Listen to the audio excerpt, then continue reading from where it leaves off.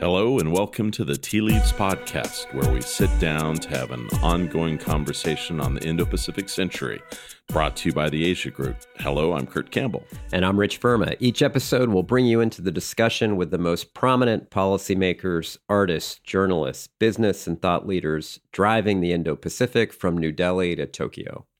Thanks, Rich. Today we have a very special guest, Samantha Vinograd, joining us in our studio.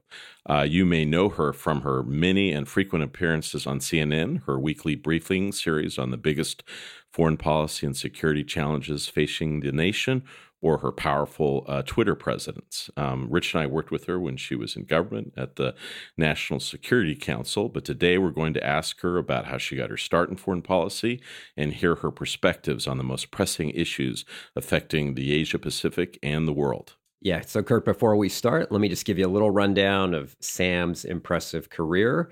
After graduating with a master's in security studies from Georgetown, Sam went to Iraq, where she served as the U.S. Treasury Department's deputy attaché in Baghdad. After a year in Baghdad and then a short stint in the UAE, she returned to D.C., where she eventually became a director on the National Security Council staff in 2009, holding numerous positions over 4 years, including as director for Iraq, director for international economics, and senior advisor to Tom Donilon, the president's national security advisor, and also a former Tea Leaves guest. As you said, Kurt, she's now built a robust career in the private sector and continues to provide her insights on CNN and other platforms. Sam, it's terrific that you're here today. We really appreciate it. Thanks for having me.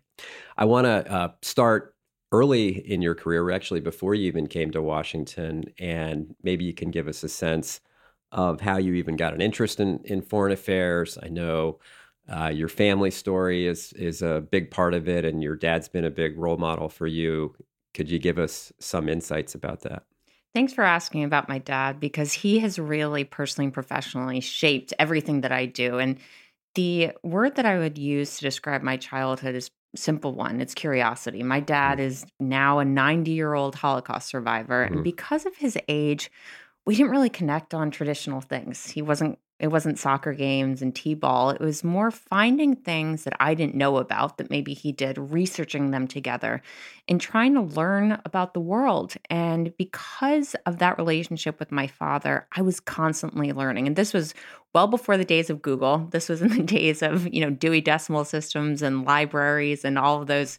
Encyclopedia Britannica. Encyclopedia Britannica and the early days of Wikipedia, and just a little kid trying to figure out what she didn't know. And that really accompanied me to college. And everybody, starts studying something for a reason. Mine was just as simple as I didn't understand something. I was a freshman in college when 9/11 happened. It was actually freshman orientation. Had been out way too late the night before, woke up to see the planes actually hitting the Twin Towers. And I didn't know what was going on. And that bothered me. And I made a simple decision that's really shaped my entire career, which was to start studying Arabic. And on that day, said, okay, don't really understand what's going on in the Middle East. A good place to start is the languages. And from there, I just was so in love with the region and the complexities that I became a Middle Eastern Studies major, then decided I want to be a spy. Almost was one, never was. And somehow found my way to Baghdad in 2007. So that's a short story. I have to ask you one thing, just it's a little bit of a digression, Sam. I watch you on TV. I always tell Rich, I've never seen a person more effective in terms of making their point carefully and strategically. I was in Asia during the tragedy in Pittsburgh, and they brought you on air suddenly. I don't think with very much preparation. And you helped interpret for a grieving audience what was taking place in the synagogue, how to think about it. You had a reverence and a respect in the way you handled questions. You helped guide how we should think about it. But to be honest, I did not know at the time very much about your family history. And I wonder if you could talk a little bit, just how were you able to do that? Knowing what your father had experienced, and then to see this example of horrible, brutal, vicious anti-Semitism. I was actually live on air when it happened. And so we started getting the news alerts that there was a shooting in Pittsburgh near to a Jewish synagogue, and then found out that it was in the synagogue. And I was able to do that breaking news segment because your adrenaline starts going. And then we finally got a break. And I called my dad and I said, Daddy, did you see what happened? And he said the only thing that we can do in a situation like this is to try to educate. We obviously are mourning the people that died in that massacre, but to use it as a moment to explain to so many people that don't understand what drove the Holocaust, that it wasn't just a snap of fingers and people automatically started hating Jews and helping to bring them to internment camps and forced labor and that sort of thing, but that it was a gradual process. And based upon what happened in Pittsburgh, my father told me, and I did this later in the evening on air, to start trying to explain what it takes to counter that hatred and to start telling people that when they see something that they need to speak up. And there's a poem that I shared on Twitter that basically says, first I came for the Jews and I didn't speak up because I wasn't a Jew, and then gets to the end and says, and then they came for me and there was no one to speak up. And it really is something that I tried to speak about, which is you have to speak up wherever you see hatred, even if it's not against you, because it could get to you and it spreads so quickly. And unfortunately, this is a security statement, not a political one. We are seeing a massive rise in anti-Semitism around the world, and we're seeing a massive rise in politically divisive rhetoric that we now know after the pipe bombs and the Pittsburgh shooting leads to violence. And I think because of the speed of communications, you mentioned Twitter earlier, Kurt, because of instantaneous communication, hateful rhetoric that may have taken days or weeks to spread in the era of Eichmann and Hitler and those kinds of demagogues now literally spreads in a millisecond, and things get magnified so quickly that we have to be even faster in calling it out, I think, whether it's on TV or Twitter or just in our communities. Those are really wise words, Sam. I also wonder if your family's experience has shaped your view of the United States' role in the world as well. And as you started this career in foreign policy and worked in the White House, you just think about the U.S. role a bit differently than others. I do in two ways. I mean, the whole notion of interventionism and isolationism was really born in and around the Holocaust. And for my family and a lot of other Jewish families, the time that it took for the United States to get involved in a genocide was just so late. I mean, 6 million Jews were slaughtered, so many other minorities, and we waited because there was the argument that it did not directly affect U.S. interests. That's an argument that we all heard when we were at the White House for various conflicts, where in fact we were actually proven wrong. I mean, Syria is a good example. We thought, perhaps, or actually inaccurately, that there was not a need to directly intervene in Syria because it may not directly affect U.S. interests. That was wrong because of the spread of terrorism. So I think that my whole concept of what is actually a core U.S. national security interest is impacted by the Holocaust, as is where I spend my personal time, which is on child refugee policy. I mean, my father was a child when the war broke out. And now I look around and I see child refugees in Syria. I see children starving in Yemen. 5 million children are at risk of famine. I just got back from Jordan. I was there with UNICEF, where 450,000 Syrians have passed through the one refugee camp that I was in. And so I know what a lost generation could look like based upon what my father went through. Kids with no school, no health care, no future. And we're letting it happen again. The difference is during the Holocaust, people argued they didn't know what was happening. Today, we know what's happening in Myanmar. We know what's happening in Yemen. We know what's happening in Syria or DRC. And we're not doing anything. And this president, and this is a difference from President Obama, is much less interventionist.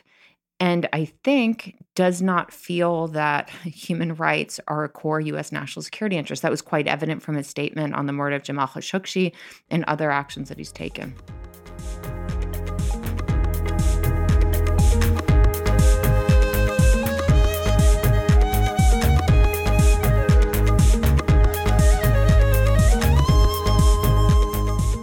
Sam, you had a distinguished career at the NSC. What was it like working at the White House? And give us a little gossip about what it was like working for our good friend Tom Donilon. Working at the White House and is an experience I miss every day. But gosh, that was just a never-ending barrage of bad news.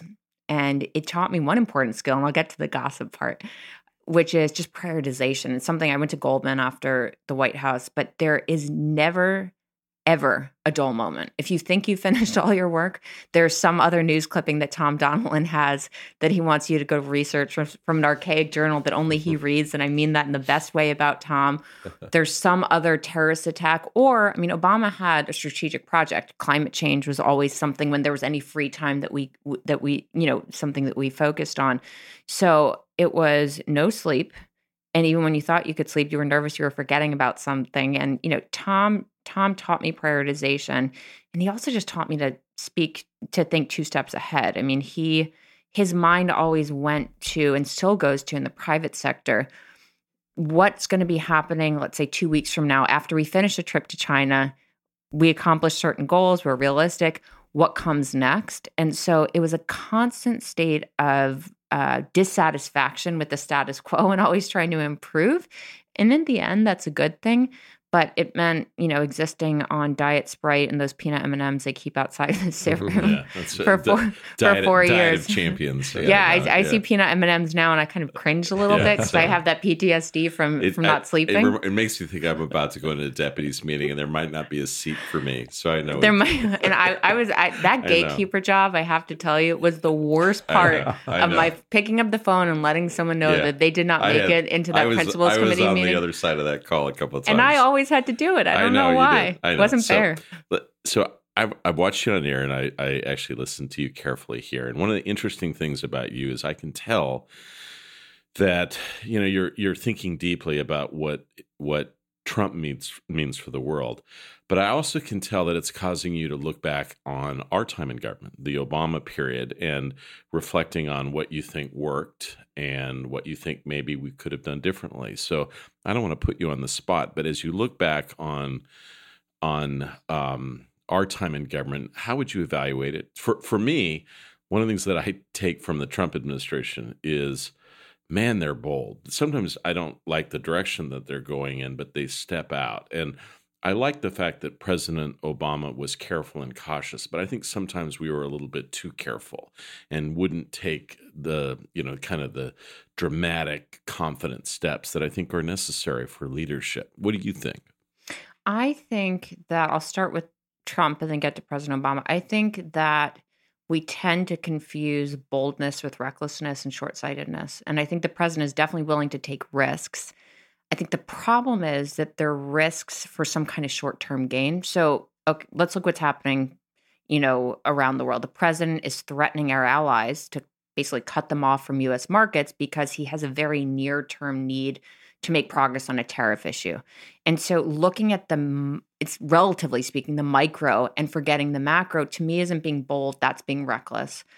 On President Obama, I think that he was so strategic. And when he didn't, and this is both a good thing and a bad thing, when he didn't take an action, it wasn't because he didn't want to take a risk. It's because he didn't want to take the action. And so so I don't quite understand that. Elaborate, if you would. So I think on Syria, it wasn't that we were inactive, is that the president did not want to be more active. So it wasn't that he didn't want to make a decision. It was that he did not want to take more steps to put up a no-fly zone around Syria or to put ground troops in Syria. So it wasn't that he was kind of dragging his heels because he didn't want to be bold. It was because he was, I don't want to say happy with the status quo. He'd already made an assessment. I see. Yeah. And we went through the process on Syria, and I think Syria will end up being, unfortunately, a horrible stain on President Obama's time and our time in government, as well as President Trump's, because the situation hasn't ameliorated. Assad has just gained more territory. But I think Obama's willing to take risks. We saw that with the Osama bin Laden raid. We saw that with the Asia rebalancing. Yeah. But the conditions were different. And I think the biggest thing that you have to remember in national security, and it's something that when I speak to young people, I talk about, you have to balance the tactical with the strategic. And I have yet to see a strategic case made by President Trump that he speaks to. The Indo-Pacific is a region that he's devoted resources to, a strategy to. He even renamed it. But then when I see him not showing up at summits in Asia and sending Vice President Pence. I just wonder what the actual long game is. Yeah, I'll turn to Rich here, but I think part of it is I think he's interested in bilateral engagements, bilateral interactions, because in bilateral engagements, you can extract the quid pro quo. It's very direct. It's the way more China, transactional. It's the way China did diplomacy back in the day, but it's not really the way Asia conducts itself any longer. And I also don't think he really doesn't like these long trips. They were brutal. Remember those November, those Asia swings? Gosh. I don't think he really likes sitting in a meeting with other people talking. And they got a little boring. I mean, in fairness. I live for those. Careful, Sam. Careful. In fairness, Sam, you mentioned a few issues. I just want to go a bit deeper on, including the killing of the Washington Post journalist and the U.S. reaction. If anything, the non-reaction in many ways from the executive branch. And you see now the tension on Capitol Hill. There was a failure to have the intelligence community brief. There was then a vote in the Senate on potentially cutting off assistance to the Saudi effort in Yemen. Give us your sense of where this is going.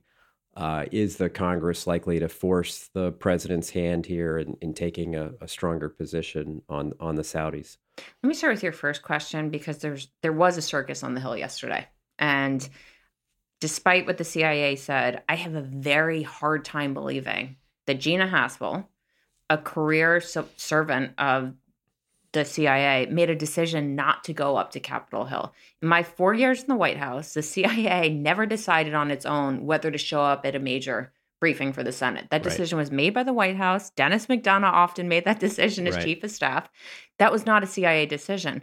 And this idea that the White House is trying to keep information from the Senate was crystallized yesterday. Why wouldn't they send a briefer, even if it wasn't Director Haspel, to try to, in the first instance, share information what happened to Jamal Khashoggi, but second, ask perhaps an equally as important question is, how is inaction on his murder going to further embolden or not embolden Mohammed bin Salman? Are we making a murderer by not taking stronger action against the Crown Prince MBS? That is a question that only CIA can answer. Secretary Pompeo and General Mattis are not positioned to answer that. They're no longer making intelligence assessments. And you guys remember during Benghazi, I was in the West Wing when it happened. I talked to Mike Morrell yesterday. He was acting director of the CIA. He went up to brief the intelligence committees even as the intelligence was evolving. So this was a mistake by the White House, and Congress, which does not agree on much these days, agrees that this was an error, and I think has a lot of leverage in this case. They can cut off assistance to Yemen, and they can also hold up the arms sales, or at least parts of the arms sales. We saw this happen under Reagan. The key question for me is how much that will matter if, for example, President Trump embraces literally and figuratively Mohammed bin Salman going forward, because that won't only damage the president's relationship with Congress, that's going to really damage his relationship with other allies. If President Trump continues to make public displays of affection towards the Crown Prince himself, while our other allies don't, that's just another schism between President Trump as an individual and the rest of our allies. Well, this gets back to the question about what does the U.S. stand for, what's our role in the world, and this balance between values and interests. And it seems that the president has decided our commercial interests greatly outweigh any human rights considerations at all. I bristle every time. Iran is a fundamental threat to the United States. It's the largest state sponsor of terror. There are so many things that Iran does wrong. But every time the president and now the Secretary of State don't want to answer a question, they play the Iran card. The president's statement on Jamal Khashoggi started off by talking about Iran, not Saudi. The briefing yesterday quickly devolved into a discussion on Iran. It's like whatever they use to maneuver out of a tough spot, and that's avoiding answering the question.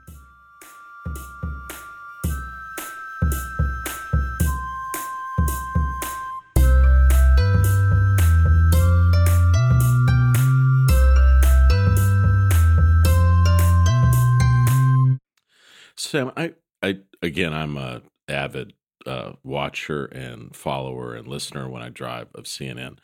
I will say it's interesting how much of the focus domestically and internationally is through the lens of Trump. And I find myself even thinking in those terms. I wonder if you could talk a little bit about that. Like, is the way we think about the world now changing because of the nature of our collective relationship with the president and what he stands for? And has it distorted our worldview and our approach in some ways? I think that our worldview collectively is distorted by virtue of the fact, and this is a small thing, but it's something I realized the other day. Presidential interactions with the world used to be more limited, and they used to be rehearsed. Now, this president, this isn't a criticism, it's a fact, has made a decision to communicate with the world multiple times a day without essentially checking with anyone. And so the amount of information we get from the president has so drastically increased because of his Twitter feed. But is that information or is it just kind of rhetoric? It is, well, it's inputs from the president is a better word rather than information, because a lot of it is inaccurate. But because there are so many interventions by the president, it is hard, Kurt, not to every day wake up and just respond to correcting the president's tweets. Yeah. And I see this a lot doing CNN domestic versus CNN international. I mean, the rest of the world, yes, Trump is a major focus, but there's a lot of other stuff going on. Whereas here, as a follower of the news, it's so manipulated by the president's Twitter feed. And I was on with my colleague Brian Stelter a few months ago when I first started. And I said, one of the best things that we could do for national security is to unfollow President Trump on Twitter. Because that's not information, that's misinformation, and we are losing sight of what's actually happening. That's obviously, for those of us in the news business, not something that we can actually do, but it is a distortion. So, CNN and almost all shows sort of often use this format of sort of point and counterpoint. I'm just curious. I sometimes watch the folks that CNN brings on to explain why this Twitter approach or this interaction with the Russians was harmless, kind of the Trump explanation. And it's often labored and difficult and kind of like they fall back on, kind of, I wouldn't do it, things like that. But I wonder, when you're getting made up or in the green room before or after, do they ever let on, man, that was difficult, that was hard, or, do you remain in your corners even when you're off air? I'd say my colleagues on television that remain Trump supporters are actually, most of them, and there aren't that many, are relatively honest about when he screws up. And it's normally related to racism and misogyny. That's something that, and I don't need to name them right now, but that they won't take. On the North Korea stuff, on foreign policy issues, on China, I think they're true believers. And, when you look at the trade war that's going through its ups and downs with China, I mean, Trump supporters still point to how his approach has worked in other case studies on the trade front. On North Korea, I think people are really starting to give up. It used to be this talking point, well, there are no more missile tests. Unfortunately, you and I both know all too well what that actually means and what it doesn't mean. That talking point has gotten so stale that you'll notice I can't remember the last time the president tweeted about North Korea. Mm-hmm. And so I can't remember the last time a Trump supporter was on air using that talking point about no more missile tests. So it's all related. But on the economic front, I think they really remain ardently supportive of what he's doing. I want to ask you about this tool that you've been using, which is this president's kind of intelligence briefing, as if you were there in the White House. Each week you write something, I guess on Sundays, that you put out, and it's what the intelligence community might be telling the president, probably things he doesn't want to hear, but it's an incredible laydown of current events, and I really would encourage people to read it. Yeah. Cool titles too. I really like it. It's a labor of love, but it's strategic. Yeah, say a word about that. How did that come to you? And it came to me because in the first instance, I think that there's a misunderstanding, particularly right now under this president, about what the intel community actually does. The intel community is an input to policy. So I remember when the Presidential Daily Brief, which is a composition of information that the DNI puts together every morning, would come to the White House, it wasn't just on the issues of the day. You would have a strategic article. You'd have a terrorism update. You'd have a humanitarian update. And then, of course, you'd have the typical players, North Korea, China, Russia, what have you, before a major summit. You'd have a scene setter of some kind. So I wanted to try to explain what the intel community did. And then I also wanted to reset a little bit the issues that we were all focused on, because it is so easy to get lost in the president's tweets that I view, we call it the PWB, the Presidential Weekly Briefing. I view the column as a way to flag issues and ideas that people aren't thinking about. So in a recent briefing, I talked about actually WikiLeaks and Julian Assange and what's happening there. In another issue, I talked about the state of play in Afghanistan. I mean, Afghanistan, more service members died in November. We're not talking about it anymore. What's going on with the Taliban? What's going on with Al-Qaeda? So these issues that may not be making headlines, but are core national security risks, because that's what the actual PDB would do every day for the president. So, Sam, what is going on with Assange? I'm finding this. I'm so interested by this because I know, but you help us.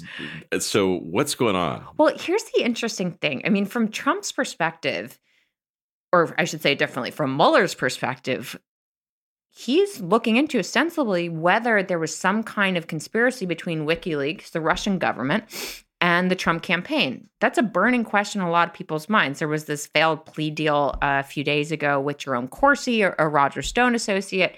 And now we have a situation where Julian Assange has been in the Ecuadorian embassy for years. He's had refuge there. But the new Ecuadorian president seems to be singing a different tune, and it is unclear whether he'll continue allowing Assange to stay in the embassy. At the same time, we found out a few weeks ago, and this was a massive error by the Department of Justice, that criminal charges have been filed against Assange. Under Obama, that never happened. So we could see a scenario where the Ecuadorians say, all right, guys, we're done. We don't want Assange anymore. UK agrees to extradite him, and Julian Assange knows who Julian Assange may have coordinated with on the Trump campaign. So all these different factors are coming together, and it could be interesting timing. You've written a lot about China, the trade war, and you've written a lot about Putin. And we're likely to see some engagement over the next few days between the president and both leaders of Russia and China. Just give us your sense of where we are on either the trade war and on Putin. Is he friend or foe this week? Where are we? I'll start with the easy one, which is whether Putin's a friend or foe. He is most definitely a foe. We saw that with the recent aggression in the Kerch Strait against Ukraine. The problem with Putin is it's kind of like, that whole thing you tell kids, if you give a mouse a cookie. Yeah. With Putin, if you give a mouse a cookie, he's going to ask for the whole box. And so the incursion he made into Crimea happened. We sanctioned him. And guess what? He's continued his misbehavior in Ukraine. He's harassing military vessels. He's harassing Ukrainians on the ground. He's staging sham elections in the territories that he controls. So my fear with Putin is if the president continues to placate him for whatever reason, Putin's just going to keep getting more and looking for more. And so, when President Obama saw Putin at the G20 in Los Cabos, I remember standing outside and seeing them go in. And it was the most awkward meeting. It was the body language meeting, right? Because it was so icy. I wish that was the kind of meeting we were going to have with Putin in the next time there's an encounter, because Putin will not stop his misbehavior if the president says, I love this guy, he's my friend. We know that just looking at past history. And quickly on China, it would be foolhardy for the president to think that China has not seen the Juncker model. And by that, I mean, Jean-Paul Juncker came to the United States, got a tariff ceasefire, and then guess what? The president has been tweeting in recent days that, all right, that happened. I'm done with it. We're going to reimpose tariffs because the EU is awful. It's the worst thing that's ever happened in the United States. So if you're Xi Jinping and you're negotiating with President Trump, a short-term Band-Aid is pretty transparent. The question is whether there is something that the president is willing to do to show China that, in the first instance, they have to do something to make him happy. And second, that it'll actually stick. The maximalist position that the president is taking with China, this all or nothing, give me everything I want and you get nothing, I don't think is going to convince the Chinese that they need to make a strategic shift. And we all worked on this. Remember those trips to Beijing, Kurt? Yeah. When we were pre-Sunnylands trying to get the Chinese to stop their IP theft and that sort of thing. It didn't work then. And again, in a post-EU Juncker era where we've seen what the president has done with other trade negotiations, I think it's going to be even more difficult.